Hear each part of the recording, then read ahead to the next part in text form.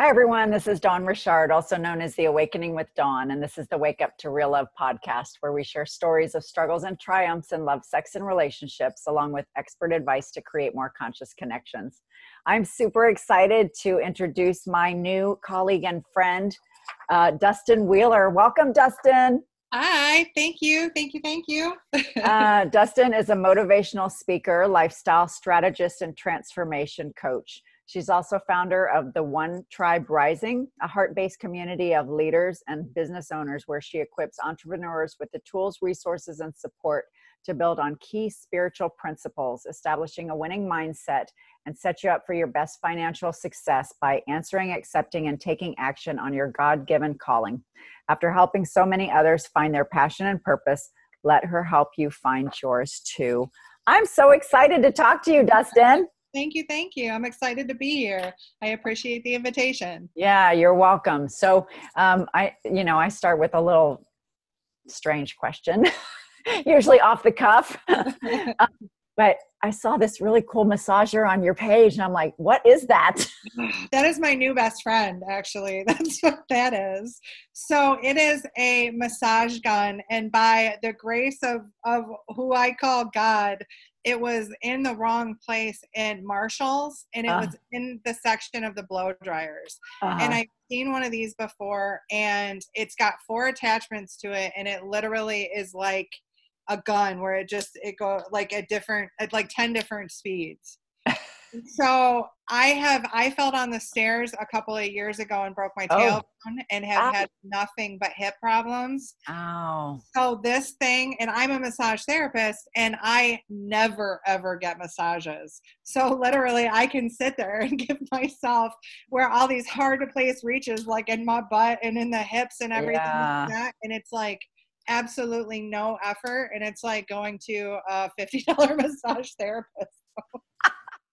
I was like, I need one of those too, because I think I've only gotten 2 massages in my entire life. It is amazing. It is absolutely amazing. A friend of mine had one, and he said that they were like over, God, I want to say he paid like close to $200 for it. Wow. And like I said, just by the grace of God, was it in the wrong place at Marshall's. And it was at the perfect time for you. I was like, it is destiny. Thank you. Okay. So why don't massage therapists go and get massages? I didn't for a long time because I actually didn't really value myself. When I was giving massages full time, I could tell others why it was valuable for them. I knew it was valuable for them, but I actually didn't do a whole lot at that time to practice any kind of self-love or self-care myself. And I think that where we kind of go wrong too as massage therapists is a lot of the times as a massage therapist, touch is the way that you express love, but not the way that you receive love. And so I think that that's why a lot of massage therapists get into the business, is because that's a way that we can pass on our love for people. We can pass on our love to serve people and through healing touch, but not always is that the way that we actually receive that love for ourselves. And so I also realized that there's other things that I could be doing instead of massage where I wasn't getting the same value out of it, if that makes sense. Where I was doing something that I was getting more value. And right now for me, I go to see the chiropractor 3 times a week. And that is like the biggest form of self-love that I could do, because when I went to the chiropractor, I was 27 pounds difference between the pressure that I was putting on my right and left leg. Wow, that's a big difference. He said you're supposed to be about less than 1. So it was because of your injury? Because of the injury, and just I am the type of person that I register pain. But because unfortunately I've grown up in a lot of pain from the time that I was very young, every year I suffered some sort of major trauma. I've had lots of major injuries, just major things happen that caused a lot of pain. I think I've learned how to shut the pain off and ignore it. It's like you have a big threshold and wall. Yes.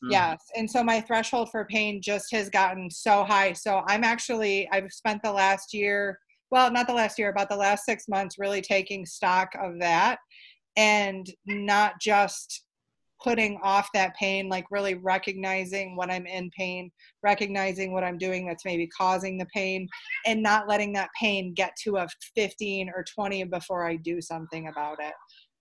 So that's been a big learning experience for me too. So after the chiropractor, I follow his plan, I might start incorporating massages more often, because now not only do I know like I'm worth it, but it is also something that I know is so valuable for your body too. So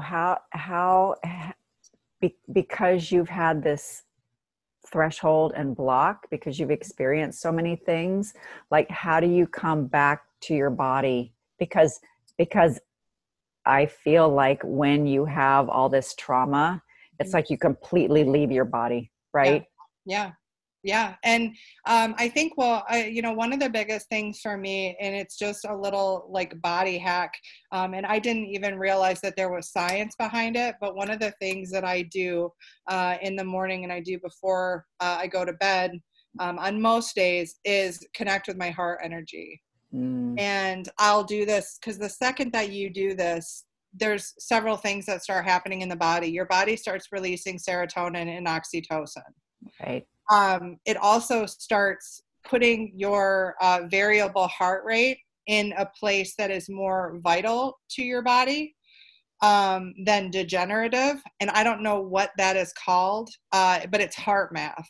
And so there's this actual space when you start breathing into your heart energy that you're aligning your heart with your head, and then your body is running in a different way.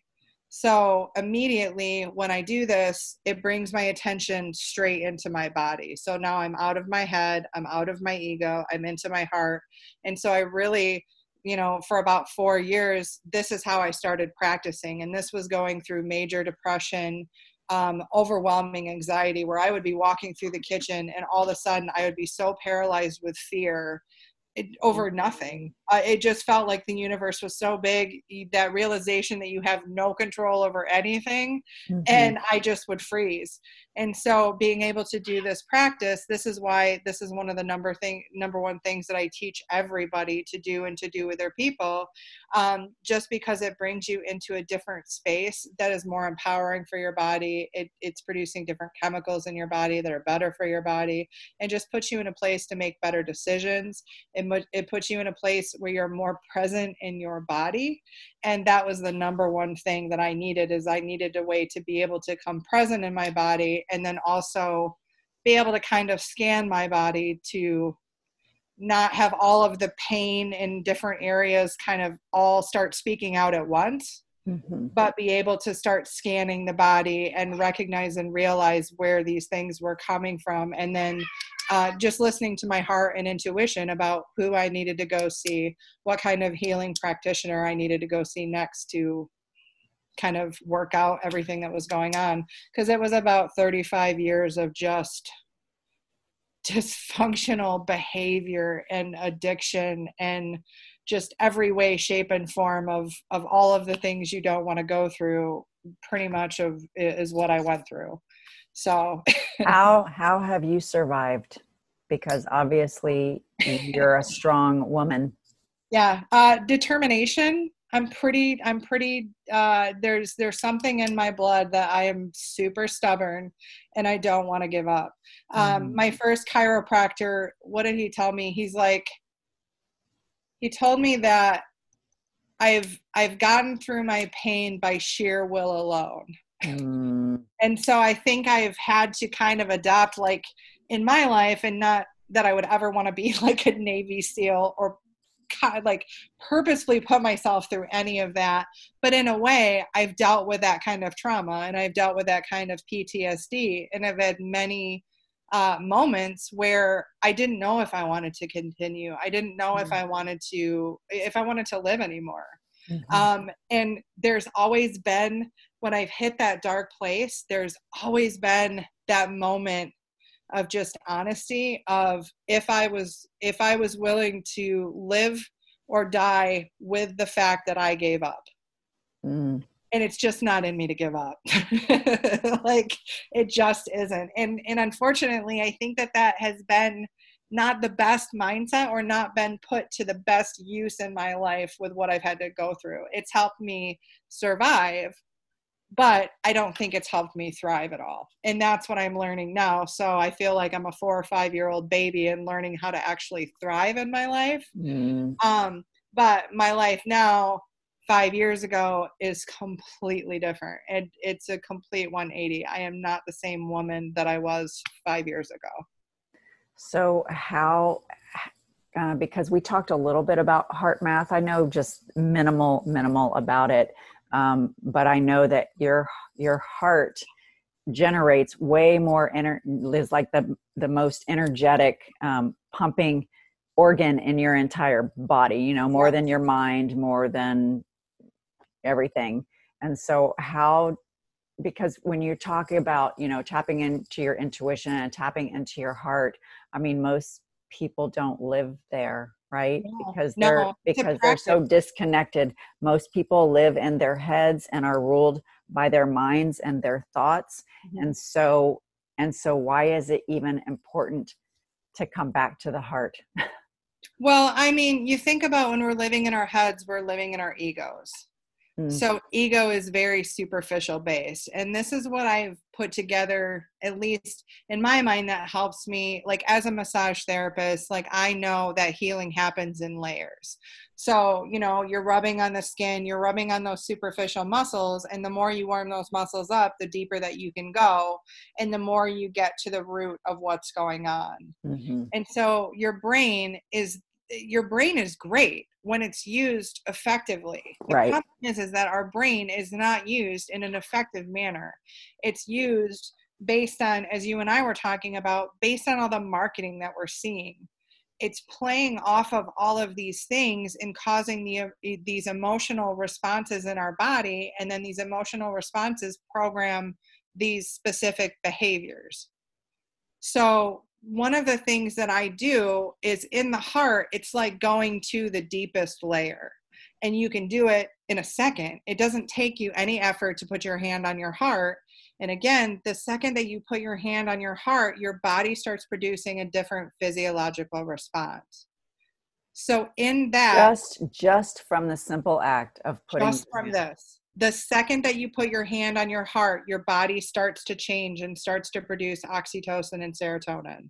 Does it matter which hand you use? I don't think so. I always do my right hand, but there's just something that happens when you start to put your focus and energy here. And I don't even think that you have to put your hand here. When I know, like, as you can start to practice this space that you want to get to in HeartMath, people can get there without putting their hand on their heart. The reason I do this is because it immediately brings your attention here, and your energy starts to flow where your focus goes. So your attention and intention. Yes. I saw that. Yeah. So, you know, it's allowing yourself to go to a deeper level. And some of the people that I coach, they'll tell me that and I tell them the same thing. You know, there have been days, if I'm dealing with high anxiety, if I'm in a really tough environment, if I'm dealing with a lot of scary conversations or scary people or different energy, some days I'll walk around like this. Wow. I'll have conversations like this with my hand over my heart, because it's keeping me in a different place. And therefore, I'm not in a state of reaction. I'm in this state where the other thing that's happening in your body is, the second that you do this, all of your blood vessels start to expand. So new blood starts to come into your heart and creates what I call, like, this is heart ecstasy. It's like the equivalent of a man getting a heart on, right? Like, all this fresh blood comes in. And so when people start... So you're getting a heart on. Right, you're getting a heart on. Absolutely. And so, you know, people will do this for a couple of days and be like, wow, I cannot believe what's going on. And it's because now you're starting to move all this stuff. You've now changed a behavior, and the behavior is trumping your mindset loop. So anytime that you can change something, a behavior will change your mindset every single time. It trumps mindset, because your mindset, only 5% of what you do when you're 35 or older is actually like of your free will. Yeah, isn't it like, I thought it was like 95% of your whole life is run by your unconscious. Yes, by the time you're 35 or older, 95% of your life is run by pre-programmed subconscious behavior. Uh-huh. So people, when they're trying to change their mindset, it doesn't work because they're trying to change 95% of program behavior with 5% of awareness. And so again, putting your hand on your heart, making this a conscious decision, every time you do it, you're disrupting those normal patterns that are going on. So when you can do this as a practice, take a breath, just put your attention here. It's now creating a new neurological pathway from a new place that's better for your body.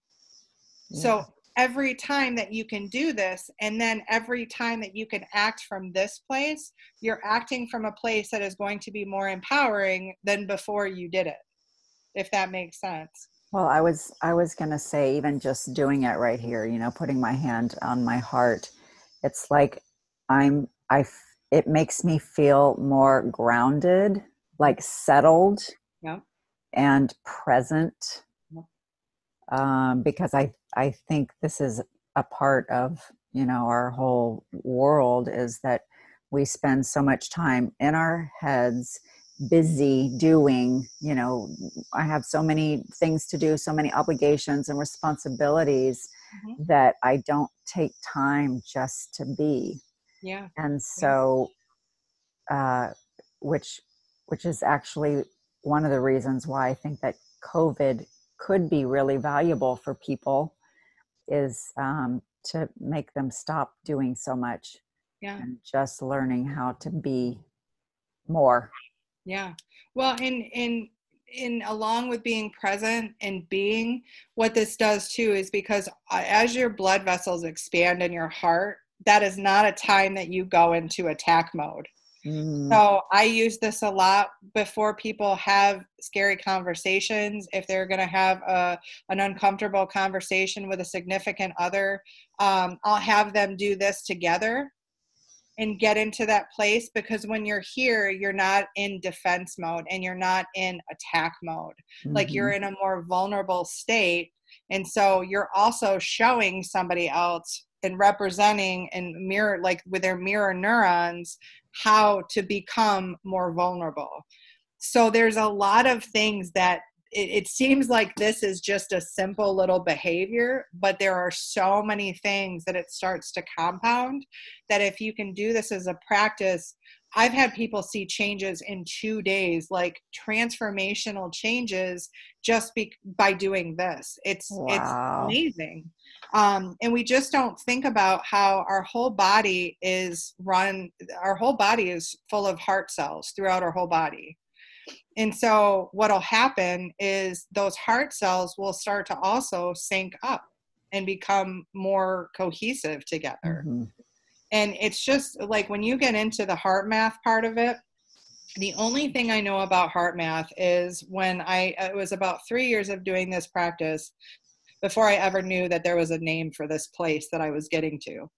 And she had a little biofeedback machine, and that you could put on and measure it. And she asked if anybody would volunteer. And I was like, yes, because I wanted the proof. Fascinating. Well, and I wanted the proof that where I was going was an actual place, because it felt like such a powerful place and helped me change a life of addiction and all of these things without, like, this helped me change everything. Wow. And so when she had me hooked up to this monitor, first off, when I would do my breathing that I normally would, I was probably in this zone about 90% of the time. And I was like, oh, for just practicing where the space is, like that, you know, and I did it for 15 minutes. And so I was like, wow, okay, 90% of the time I stayed there. And then she also told me to think of something that made me angry. And I did. And then she told me to think of something that made me grateful. And I did. And she gave me the little snippet of it. And I can show it to anybody and say, okay, where was it that I thought of something angry? And they can point it out. Wow. So just one thought can change the way that your heart is beating and change it in a way that's either better for your body or worse for your body. And so I just used that science compounded with what I know of like behavior modification and all of the science that's happening actually in your body to get your body into a more empowering place to learn, to take action, to start, actually becoming aware of those mindset triggers. So then we can start the chain gang down the way of how we change that. When you were talking a little bit ago, you were talking about being in this vulnerable space, not reacting, but more responding. And I thought a lot of people are probably really just afraid of being in that vulnerable space. So how do you overcome that? Because I would imagine, especially with your background, your history, that would be a scary place to be vulnerable. And yes, and that's why I think I'm so successful in ways of why I do what I do, because I'm not afraid of that vulnerability. I try not to make it an overshare. I don't think oversharing is the same thing as vulnerability, although I've way overshared in my life as well. Yeah. But there is not one thing in my life that I won't talk about. There's not one shameful act or feeling that I won't discuss with somebody. And it changed really when if I wanted to reach somebody, I had to walk through it first. And so what I was telling you about the mirror neurons is that to be a true leader is somebody that's willing to walk through those same steps that they're asking you to walk. Yeah. And so when I do this first. So what I try and take people along with the storytelling and, getting into where they're at is being next to them by showing them that it's okay to be vulnerable because you're seeing somebody else do it too. Mm-hmm. And with our mirror neurons, we're much more likely to do something when we can see somebody else doing the behavior and we don't even recognize it. But that's why the toilet paper incident was so nutso. Oh, you mean everybody buying up toilet paper? One person saw one person that saw one person, and then it was like, so people that didn't even need toilet paper when they went into the store, but because their mirror neurons were engaged, again, they're doing this behavior, not knowing why, because they saw somebody else do it. Uh-huh. So to me, well, but that's the fear. Yeah. Well, and it's fear too. I mean, if you look at actual, like the science behind mirror neurons and like the studies that they've done with monkeys and all of this stuff, like it lights up a particular part of our brain, that compels us to want to act it out. Mm-hmm. So it's, it's just, that's how I do it is I will only talk about and teach on the things that I know and the things that I've been through. And mm-hmm. I guess that's where the gift comes in, and that's where the gratitude comes in for everything that I've been through, because I can relate and sit next to a lot of people and understand where they are, mm-hmm. and not judge them, and just be with them and help them wherever they are along this path. Because we're all at different places. And it's also helped me change my stories of being a victim and feeling like, why is this always happening to me? Why me? All of that stuff into, like I was telling you, when COVID hit, I was made for this. I wasn't scared. Like I wasn't, the thing that shook me, and I had different levels of stuff that happened with COVID, but COVID didn't scare me at all, because my entire life has been dealing with things. When your entire world gets turned upside down, what do you do? Right. Yeah. Well, and I think that's been the challenge for most people, because most people generally have this false sense of control. Yeah. Like, oh, I can control this. I can make that choice. And then all of those things went away with this, because it's like, oh my gosh, what can I control now? Yeah. Yeah.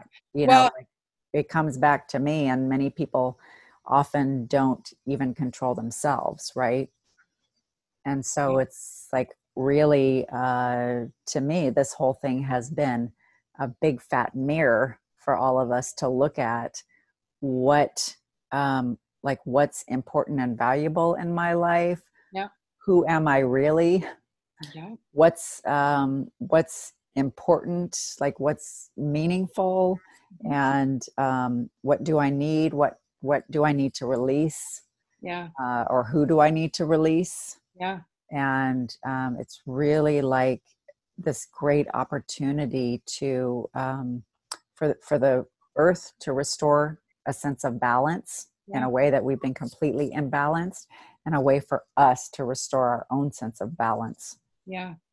I know a lot of people would say that, COVID has been a travesty. It has been nothing but a gift in my life. And that's just when it started. The scariest thing that could have happened.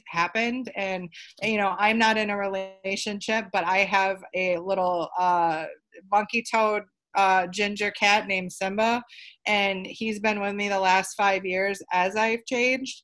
And he got really sick. Mm. Man, I want to say a week before COVID hit. And for the first 2 months, I didn't know if he was going to live or if he was going to die. He had surgery. It was like 10 trips to the vet. I was a wreck. And I realized real quick how little control that I had, and having to live through each day, not knowing if I was going to have to put him down, the anxiety of that, the feelings that all come up with loss and all of that. And the one thing I did was I started a blog, and that was the only thing that I had to do. And it was literally just writing about my experience and helping others with these little tools as I was going through experiencing COVID and experiencing not just the loss of everything there, but the potential, loss that was kind of looming, that I didn't know how it was going to turn out. And I did it for 90 days, and that saved my life. Wow. Just writing every single day. Just writing every single day, and writing for a purpose that was greater for myself, because it wasn't about, oh, this is the pain that I'm going through. It wasn't my story. It was to just share a little bit about how hard it was when you're faced with something like loss, but a reminder. And every day was like a reminder of how you can still enrich your life even when you're going through experiences like this, finding meaning, finding those little things. So the first one was a call to rise, the second one was glowing from gratitude, and then the third one was awakening the force within. And it was like 30 days of tools. And so it gave me a purpose because, honestly, and, I know people love their pets. This little guy has been like, he just has lit up my life. I have never had the kind of bond that I have had with any other animal like him. And just sitting next to him every day, with him being so sick and not knowing if he was going to make it. That was some stuff. Wow. Yeah, that was some stuff. And so being able to write about that, being able to show people, because I think a lot of people, and this is kind of how my relationships go, and I'm always trying to work on my relationships, but even my friends want a coach. And it gets very hard to distinguish that line sometimes, because of course I want my friends to do well. Of course I don't want to be their coach, but it's hard not to get sucked into it when they want to coach. Mm-hmm. But what happens in that is that the dynamic is that somehow I'm not human. You're super, Justin. In ways like somehow these things don't hurt don't affect you. Yeah, like somehow these things don't have they'll be like, oh yeah, but this happened to me, and and I'm like, that has been happening to me for the last month. Like, I get it. It's painful, and it's just being able to show people. And so I think, that gets really hard, because a lot of people tend to go away when I'm going through something. And so because they can't handle it when you're not strong. Right. They can't handle when you're being human. Yes. And so that's been very difficult. So being with my little buddy, you know, and he's just got such a great personality too. He allowed me to be human, and he allowed me one thing that I learned is when training a cat, it is 100% based on trust. If you break that trust, cats will not forgive you. They just won't. They're not like training dogs. And so he's taught me a lot about trust, and trust that I use and how I build with other people as well, because I think sometimes we don't accept our responsibility in the connections that we make. We become, again, very egocentric, thinking that the world is about us, thinking it's about how we're taking things in, how it's impacting us, how we're feeling, and we forget about what's going on out here. Mm-hmm. And I think what happened for me is going through this, like allowing myself to get out of what was happening here and to be able to see that the rest of the world was hurting. And even though I was going through something, that I needed this was the time to stand up. And if you've ever called yourself a leader, to stand up and be there for people that don't know how to handle this, mm-hmm. you know, that are scared, not just scared, but that literally have not been prepared for a situation like this at all. Yeah. Well, I think that's that whole external locus of control. Yeah. You know, and when you have to come back to yourself and create, it's basically like you have to create that sense of safety and trust in yourself when everything else is chaotic. Yeah. You know, it's like you have to figure out a way to maintain your own sense of peace, your own sense of purpose. Yeah. Your own, like, nobody's telling you to be determined, Dustin. Nobody told you need to be determined to get through this, right? Right. Just for some reason, there was something inside of you. I mean, I was just talking to another person. I just had another podcast episode, and he was talking about when he was in a really dark place. He said, I lost faith and belief in myself, but for some reason I still had hope. Yeah. And I was like, why? You know, like, why? Because people give up hope, right? Yeah. I mean, I think that's why people commit suicide. They give up hope. Absolutely. They feel completely hopeless, completely helpless, like nothing will ever make it better. And they can't, you know, because you are so like withdrawn and in the dark that you can't see. I mean, I said to him, the light at the end of the tunnel. And he's like, I don't even like that term, because you can't see farther than just, you know, lifting your vision a teeny tiny bit. Yeah. You know, if you can even get out of bed. Yeah. So what makes the difference between, you know, the person who gives up hope and the person who is, I don't really know, you know, I'm going through a lot of shit.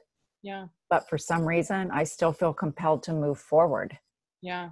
I mean, I think the difference is, unfortunately, practice. I have a lot of practice on people. You know, I have a lot of practice on people. I've been going through shit since I was 2 years old. I've got 40 years experience in dealing with mental warfare. Mm-hmm. You know, so that was your sense of normal. That was my normal. That was my sense of normal. Absolutely. When did you realize that was not normal, or that should not be normal? I was in corporate America. It was about, I keep saying 5 years, but I think it was more like 6 or 7. I was smoking, I was drinking, I had a prescription pill problem. I was an insomniac because I had my tonsils, and I barely slept more than a half an hour every night. What else? I was on sleeping medication, like NyQuil, Tylenol, anything I could, sugar, just everything, birth control. I mean, just like everything to screw up my body I was doing and I was on. And I went to, walking has always been a really big escape for me. Mm-hmm. And so I went for a walk one day, and I in corporate America, I had gotten to a position where by anybody's outside look at my life, if they just looked at my career, they would have said, wow, she's really successful, because I had worked myself up to a position of like corporate success. So that's where I built my identity. But when I went for a walk, I got about, man, I want to say I got less than 100 feet, and my lower back started hurting so bad that I couldn't move forward. And I came back, and I just started crying. I was on my couch, and I just sobbing. And there was this humility and this humbleness that came over me at that time. And it was like a question came in that I was shown that if I stayed on this path, that I was going to die, and I was going to die pretty soon. I feel like I was also on the verge of developing lung cancer just by what my body was telling me. But all I knew is that if I stayed on this path, I was going to die. And when it comes down to that question, when it gets to that place in my life, that's like, are you willing to die? Something switched, and I was not ready to give up. I had this voice inside of me that was screaming that I was not done yet. And I had more, like, my purpose, I had not completed yet. And it was like everything inside of me screaming that. Yeah. And so I didn't know what to do. I didn't know where to start. I literally looked at all of these things, and I needed to change everything. And what had happened in my life before is when I looked at how many things I needed to change, I wouldn't change any of them because I became overwhelmed and frustrated and didn't have a belief system that I could change it. Right. So somehow it came through to pick a mentor, and I picked Tony Robbins, and I opened up the Giant Within, or Awaken the Giant, or Awaken the Giant Within. Awaken the Giant Within. And I just randomly opened the book, and this man spoke my language, and the way that he talked was the way that I had talked to my family when I was young. The things that I tried to describe to my family, or the beliefs that I had, or the way that I felt, that I always got chastised for, because they told me I was too sensitive or too far out there, or I cared too much, or all of these things that I had gotten shut down for. One of the most powerful men in America literally spoke my language. And something like validation for who you were. Yes. I'm not crazy. Yes. And that was a big thing, is like, you're not crazy. Because my whole life I've had people tell me that I'm a genius, and I've had people tell me that I'm crazy. Like, and I just kind of accept it. One of my math teachers, when I was in high school, my geometry teacher, he always said, there's a slight difference between genius and madness. Yep. And so you can't even tell which one you are. Yep. I tell people it's a fine line between crazy and imagination, so might as well embrace it, because it is. And now I can say that, but before I would pull back. Yeah. Before, I'm also a girl named Dustin that has already my entire life put me in an out category, because your name's so unusual. Because even to this day, unique, I should say. I still have people saying, is that really your name? Is your name, isn't that a boy's name? I mean, sometimes 10, 15 times a day. Sometimes it's every person I meet feels like they should have an opinion about my name. But what it's done is it's given me a thicker skin. But I've always felt like I've been on the outside. So when I connected with Tony Robbins' words, there was something in there that he just said, like, pick one thing. And I was like, all right, because, when you and I were talking about self-love, and as a massage therapist and somebody that preached self-love and love, maybe not self-love, but preached love and healing my entire life, I was the biggest effing hypocrite. Yeah. And I had to come face to face with that. And that was not a very comfortable place for me. It literally, that impacted me so much that brought me to my knees. And it was so humbling of realizing that I had been living as a hypocrite, because what came through is that I could not practice any kind of self-love if I was participating in a habit that literally I was killing myself every couple of minutes for. Smoking, you're talking about. Yep. Yeah. And so I took Tony Robbins, like I read as much as I could, and I just knew that it was a matter of not identifying as a smoker, and then just dealing with the thoughts that came up that I had to change. And so I wasn't trying to quit smoking. I just decided that I was no longer a smoker, and I behaved in a way that a non-smoker did, and I didn't smoke. That's really fascinating. You told me that the first time we talked, and I'm like, how did you do that? Because so many people spend years and years trying to overcome their addictions. Yeah. I mean, you have to take it one action at a time, because it's not like I didn't have thoughts of that demon saying, oh, you should reward yourself with a cigarette. Right. But I wasn't telling myself I'm trying to quit. I wasn't telling myself like I'm no longer a smoker. No, I changed the fundamental. I said, okay, I am a non-smoker. What does a non-smoker do? Wow. They don't smoke. And so anytime those thoughts came up, I don't smoke. I don't smoke. And the really interesting thing is I was on so much different medications. Right.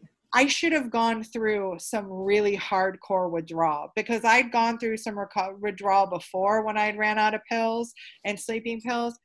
I should have gone through a lot of withdrawal. I literally stopped drinking, stopped eating sugar. I stopped taking sleeping medication. I stopped the pain medication. And that wasn't even a conscious choice. I was going to say that wasn't because you were like trying.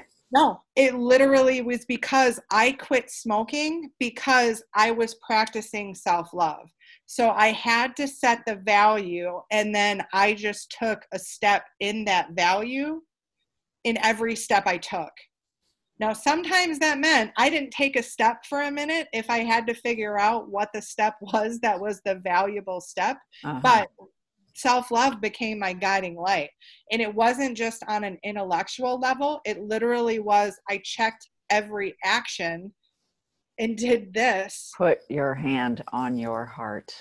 Yep, and checked every action. And that action, I made sure that action aligned with my value of self-love.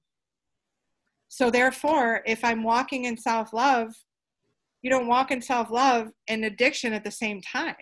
So it really is about changing your beliefs about who you think you are, because you will follow who you think you are. Now, it wasn't easy. But because most people think who they are based on other people's projections onto them. So that's why we carry this like guilt, shame, and judgment and all this stuff, because of the ways that we have been mistreated or devalued. Yeah. Well, and also we're building our future from our past. Right. I've been a smoker. I've always smoked. I've always done this, then all of a sudden now you're shaping your future based on your past. That never works. No, you just get more shit from your past. That's exactly, it's the same cycle. Who I am this moment is a result of every single decision I've made before me, right? Yeah. And so now from going forward, it's like, who do I want to become? Who do I want to be in this linear, if I'm talking about linear time, from A to B. But yeah, it's like, this is a huge thing, Dustin. Yeah. Well, and that's what you just hit the nail on the head. Who do I want to become? I wanted to become a non-smoker. Mm-hmm. So, we get bogged down in the idea that there's so much opportunity out there that we become paralyzed by it.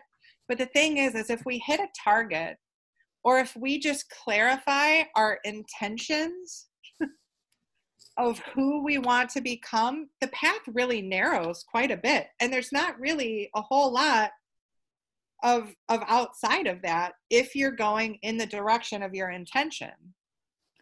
But why do you think it's so difficult for most people to to maintain those intentions. I mean, I'm just thinking about, say, New Year's resolutions, for instance.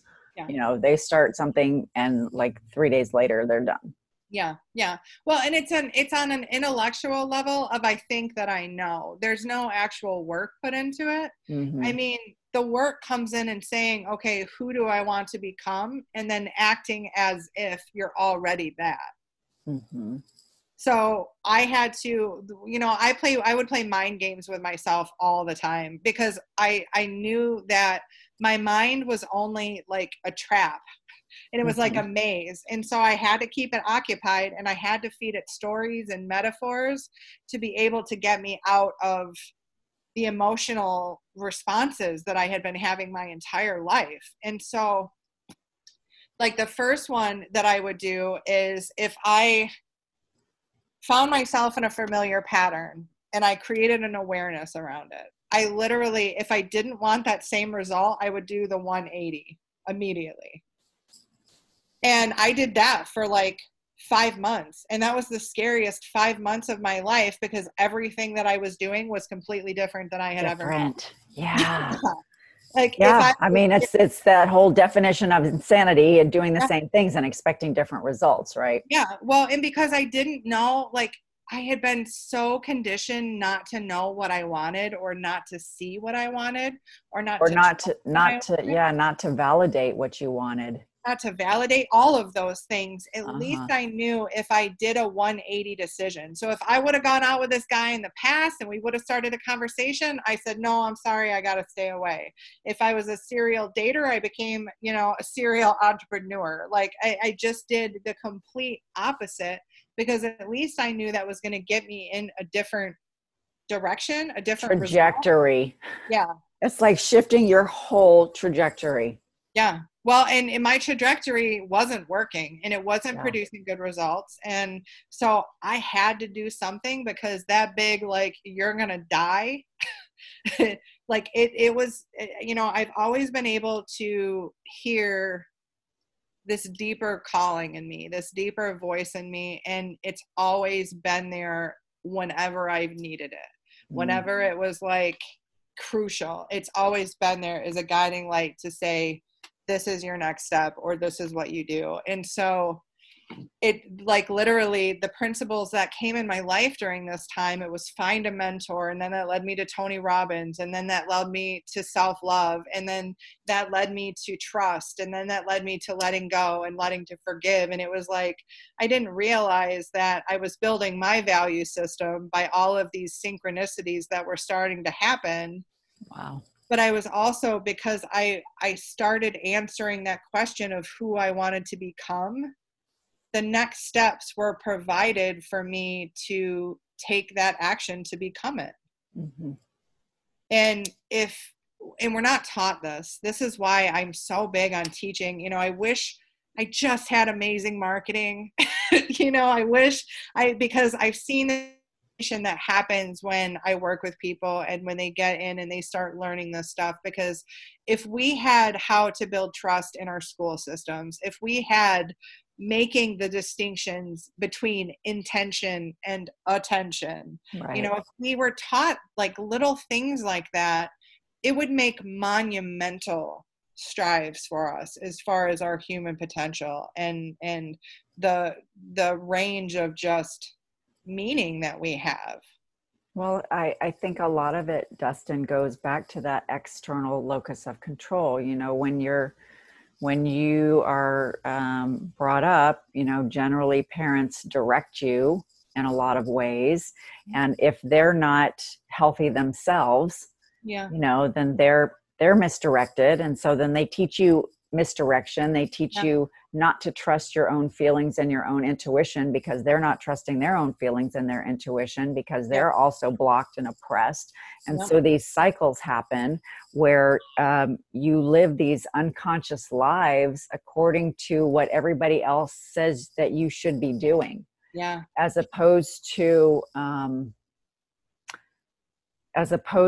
like giving people maybe sort of a structure of choices, you know, like, would you be interested in this or this? Mm-hmm. You know, and so you leave it up to somebody to be their own sovereign being, to make their own decisions, to say, like, I would pick purple and you would pick blue. And I say, well, you're wrong for picking blue, because that's not, you should pick purple like me. And it's like, well, no, I like blue. And I mean, this is just a basic, but it applies to everything. Yeah.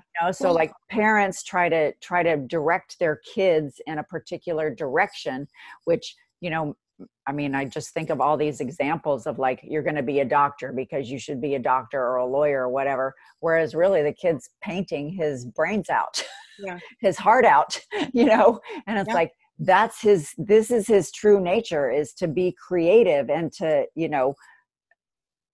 as opposed to this linear in the box thinking that we generally navigate, and so we've been a society that's been very brain focused, and unfortunately our brains do not tell us the truth. They create traps for us. We live in I think one of the things, like you just said, with the colors, and I'm wrong or you're wrong, we live in a duality of right or wrong.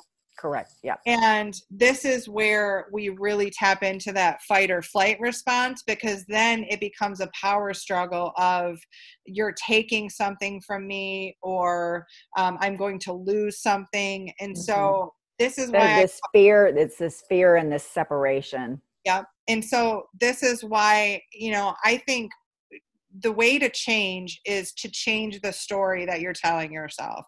So one, you have to kind of understand and identify what that story is.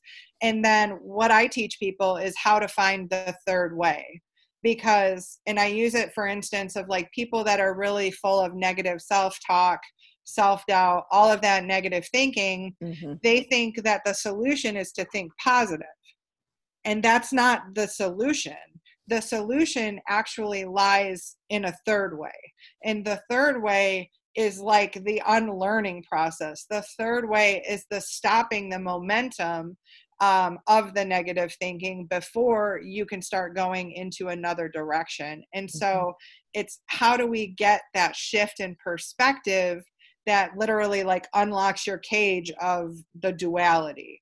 Because we will stay in conflict when we're faced with right or wrong, when we're faced with, that it's conflict, because it's a contradicting idea that we can't seem to make way of. Well, I think if you stay in that duality, then there is right or wrong, good or bad, black or white. And, this is a huge part of my teaching, is just stop judging. Right? Stop judging, stop labeling. Let's try to approach it from a place of curiosity and exploration. Like, oh, that's interesting. I never saw it that way. Or that wasn't my perspective. Can you share with me what your ideas are? And so that I can develop this sense of compassionate exploration, compassionate investigation, so that you can express to me your perspective and your vision and your truth, so that it helps me gain understanding about who you are. It's not about judging you or thinking you're right or wrong or whatever. It's just like, oh, isn't this interesting? Because we are so unique. Yeah. And so, and we spend way too much time thinking about what everybody else is doing, trying to control everybody else's actions and thoughts and perceptions, when the real truth, we don't control our own. We're just scared to live in ourselves. We're just scared to figure out what's going on in ourselves. And it's the scariest place to be, because literally when you start to create your future, and honestly, if you're creating a better future, that future is unknown, because if it was known, it wouldn't be your future. Right. Our future literally is unknown. And when we're truly building it, we're creating it, not from our past, but from what we can imagine. from who, like you said, who we want to become. Right. And in who we want to become, we have to let go of everything that we were, that we are, or that we were. And giving up the I know. I always tell people, like, you're an ego when you know. So, and I'm sure as a coach, you have a lot of people that go, oh yeah, I know. I know. I say the more that I know, the more I realize I don't know. Yeah. And it's like, okay, in the I know, when you're willing to let down the I know, and you, like you said, approach something with curiosity, you've opened up your opportunity. You haven't limited yourself into what you think you already know. Because as soon as you say that, you've defined what you think the experience is going to be. And then anything different, anything out of the norm, is therefore not the experience that you were hoping for, that you were thinking about. And it's usually an experience that we don't learn from.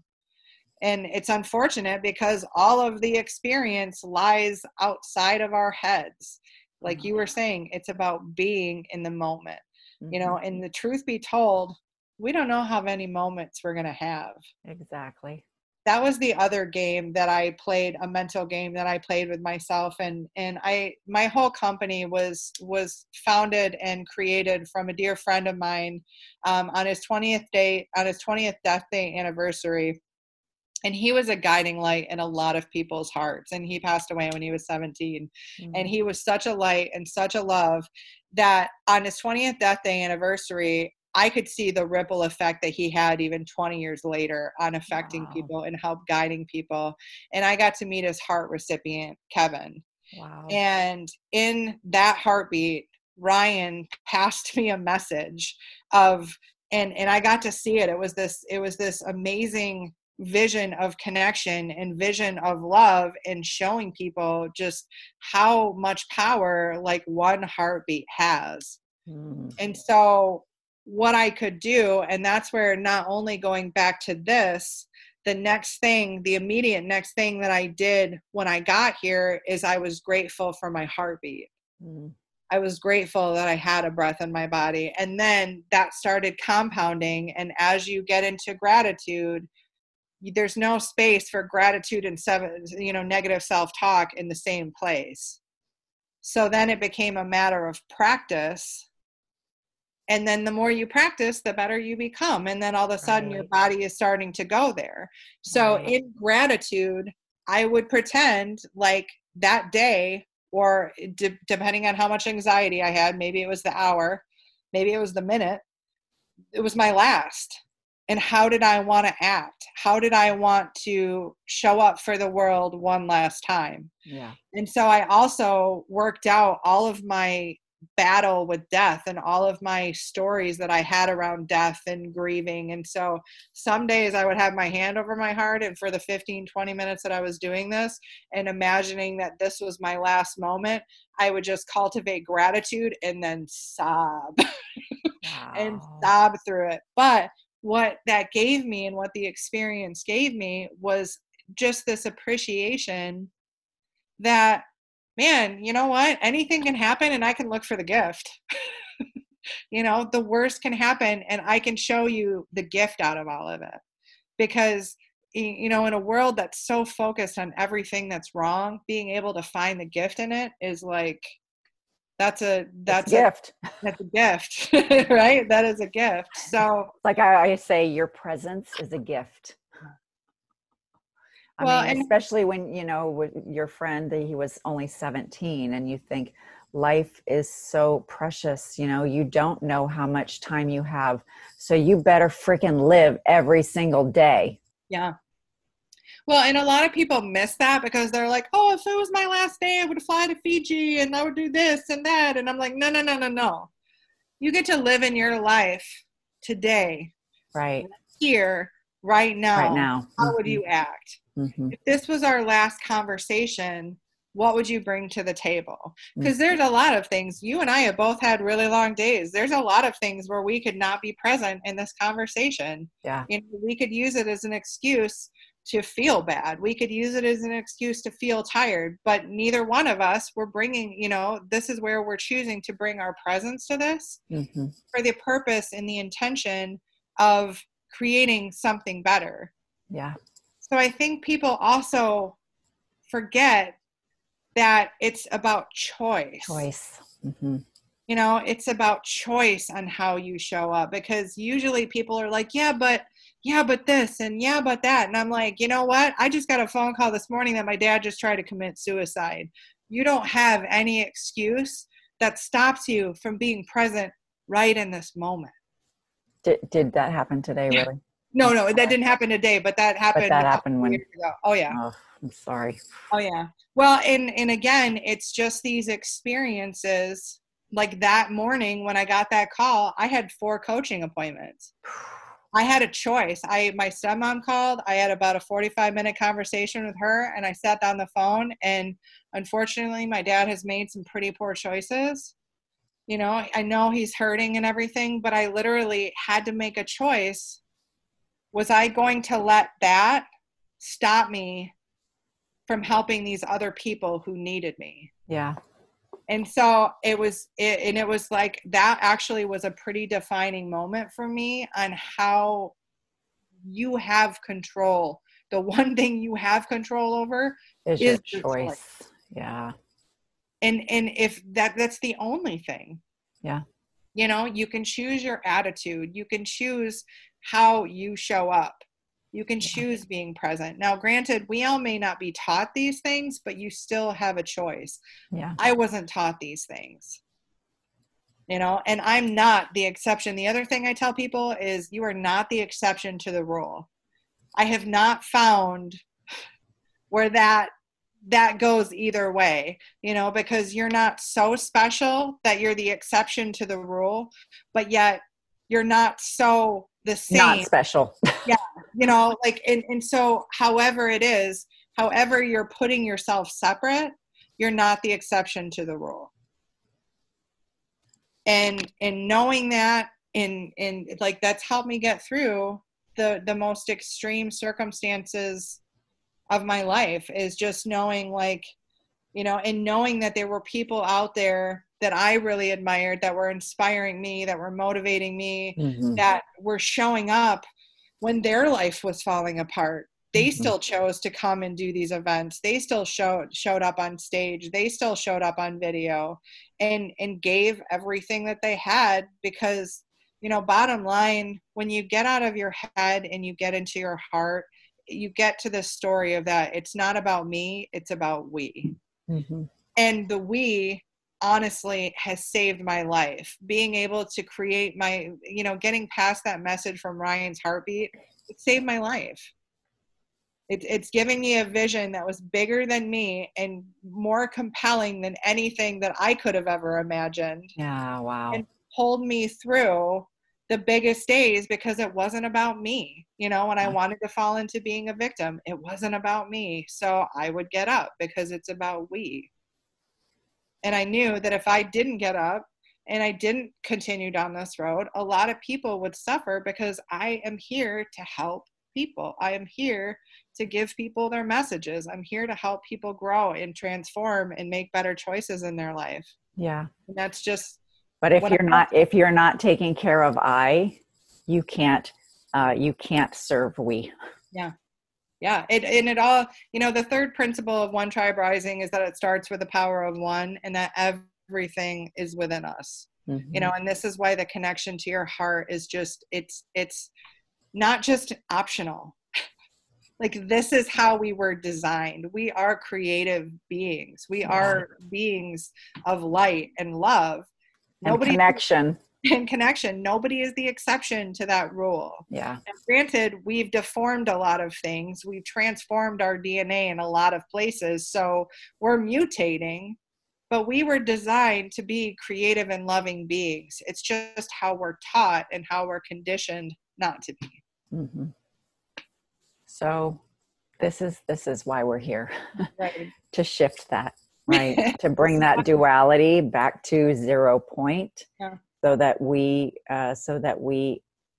eliminate this sense of well, and it's not even eliminating, it's really just integrating, you know, this sense of fear and out of control and, you know, duality, with a sense of love and peace and connection and intimacy and harmony, so that we all, I mean, because we all want to be seen and heard and valued and feel a sense of belonging and a sense of connection. You know, like we were born from an umbilical cord. We are born with this sense of there is something greater than us, that we are connected to this source energy that is bigger than who we are. And Yeah. so me as a little blip of, you know, 7 billion people on the earth, and who am I? It's like, I don't know who I am, but I'm using my whole life to explore who I am, Yeah. and to honor my gifts, and to, you know, and to express the fullness of my feelings and my heart, because that's where I connect. I can connect intellectually with people, but it's really the heart that I feel. Absolutely. That's the thing Absolutely. that bonds us together. It bonds me to me, Yeah. and it bonds me to you.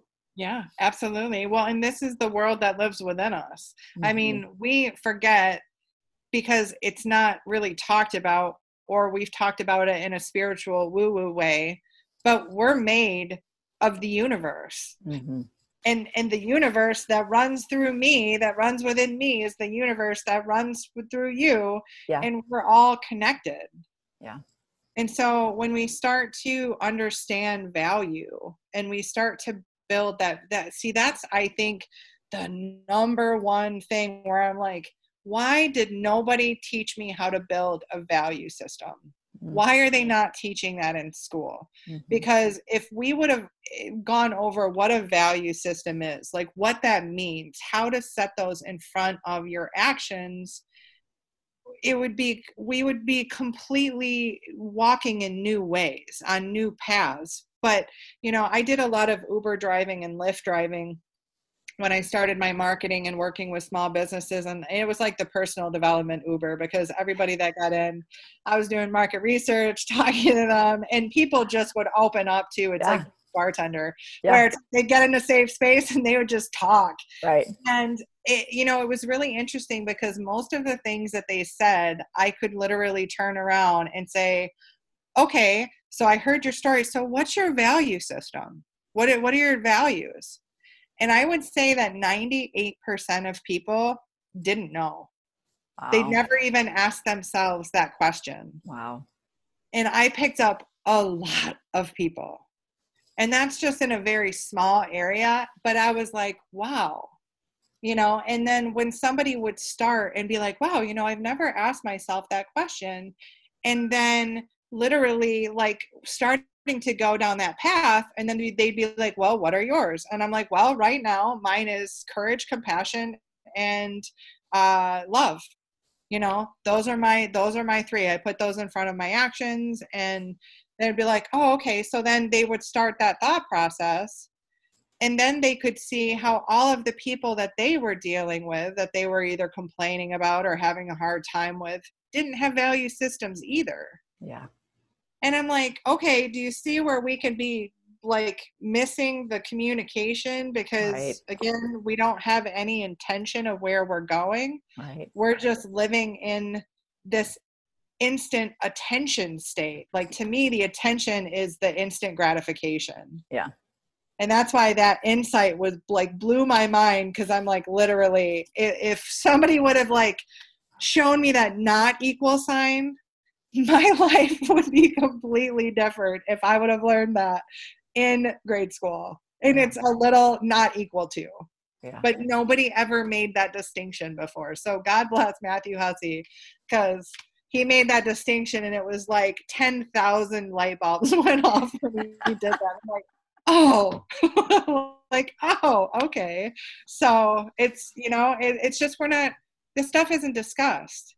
It's discussed in a spiritual way when you go to, you know, spiritual healing avenues, but we're not teaching this. Not mainstream. We're not teaching these spiritual principles, and I call them spiritual principles, but whatever we want to call them, right. let's just call them something. Life principles. Whatever. Let's just call them something that we can all agree on and get them into our schools. And not only have the children and the kindergartners in the room, but have the parents in the room next to them, and make it so simple that they can't ignore it, you know? Right. I think I'll show you one of the biggest. So this is all about people becoming more conscious.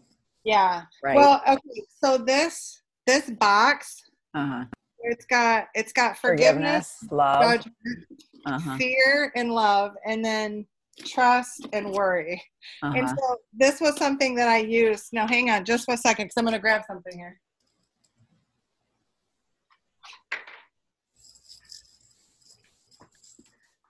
Okay, so this was the original box. And I did this while Ubering with people because this is what I had it made into.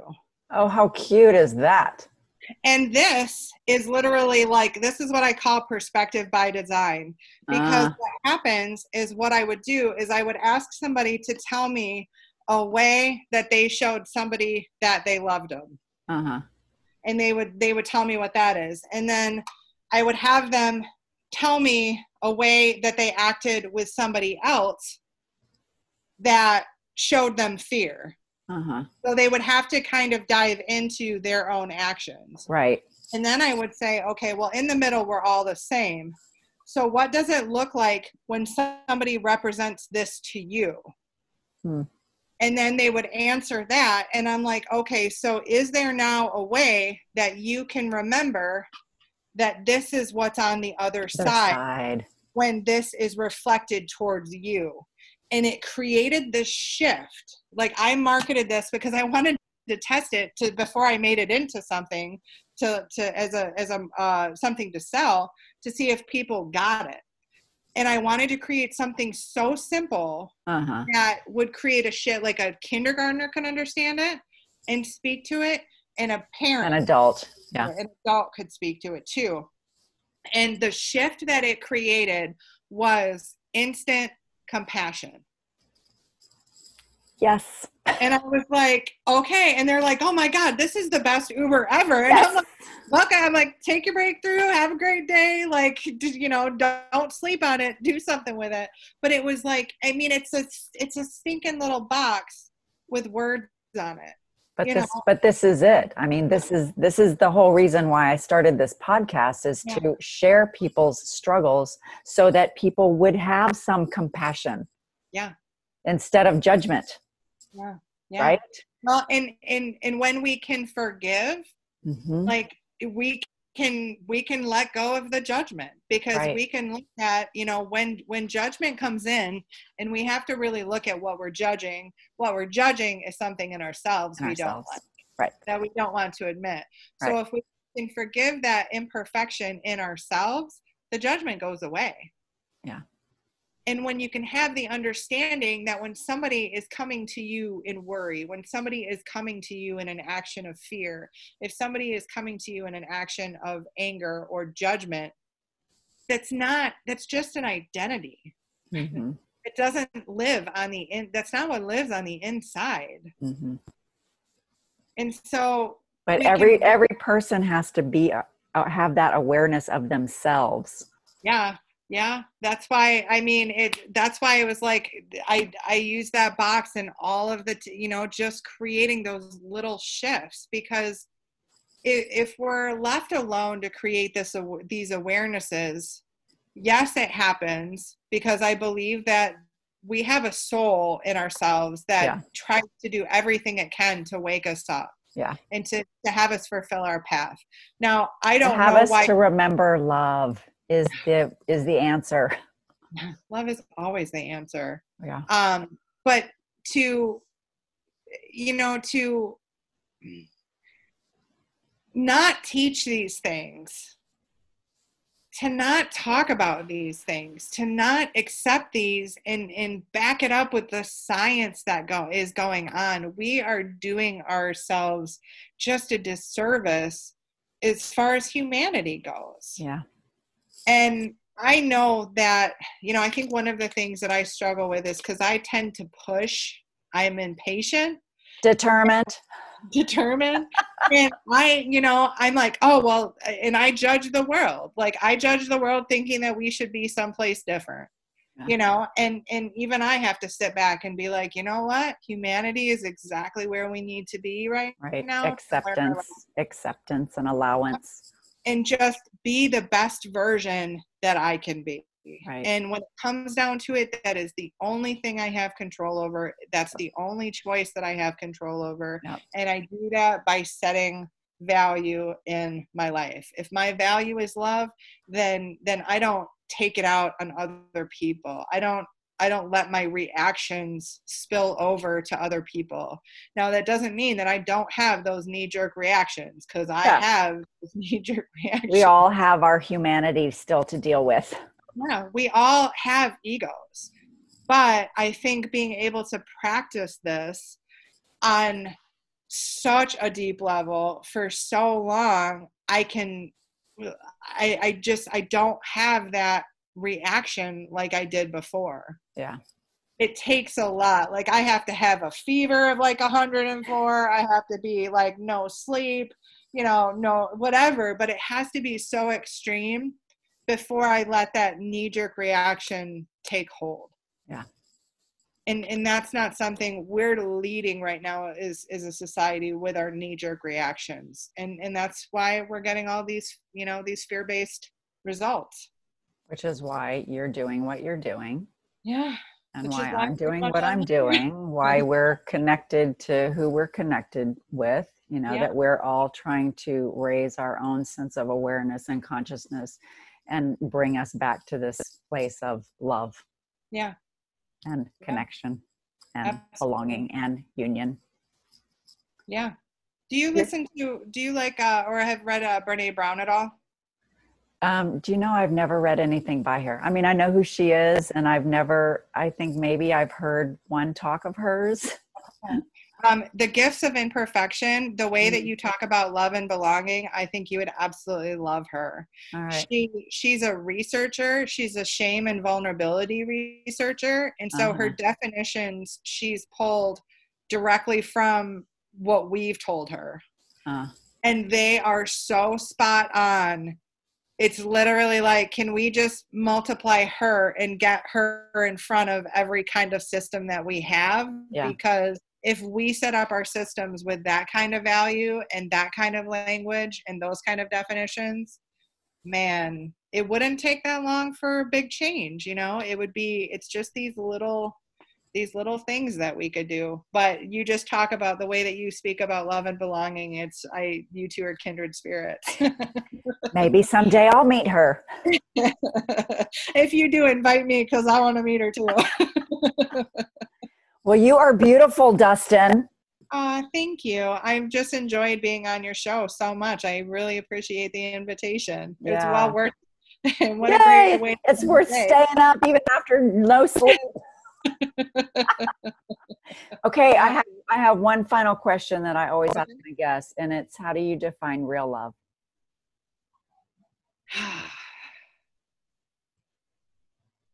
Allowing somebody to be exactly who they are. Amen. Yeah. That's unconditional. Yeah. Real I was love. going to say unconditional, but it's just allowing somebody to be exactly who they are, despite all of my expectations of who I think they should be. And judgments and all of that, because those are just stories.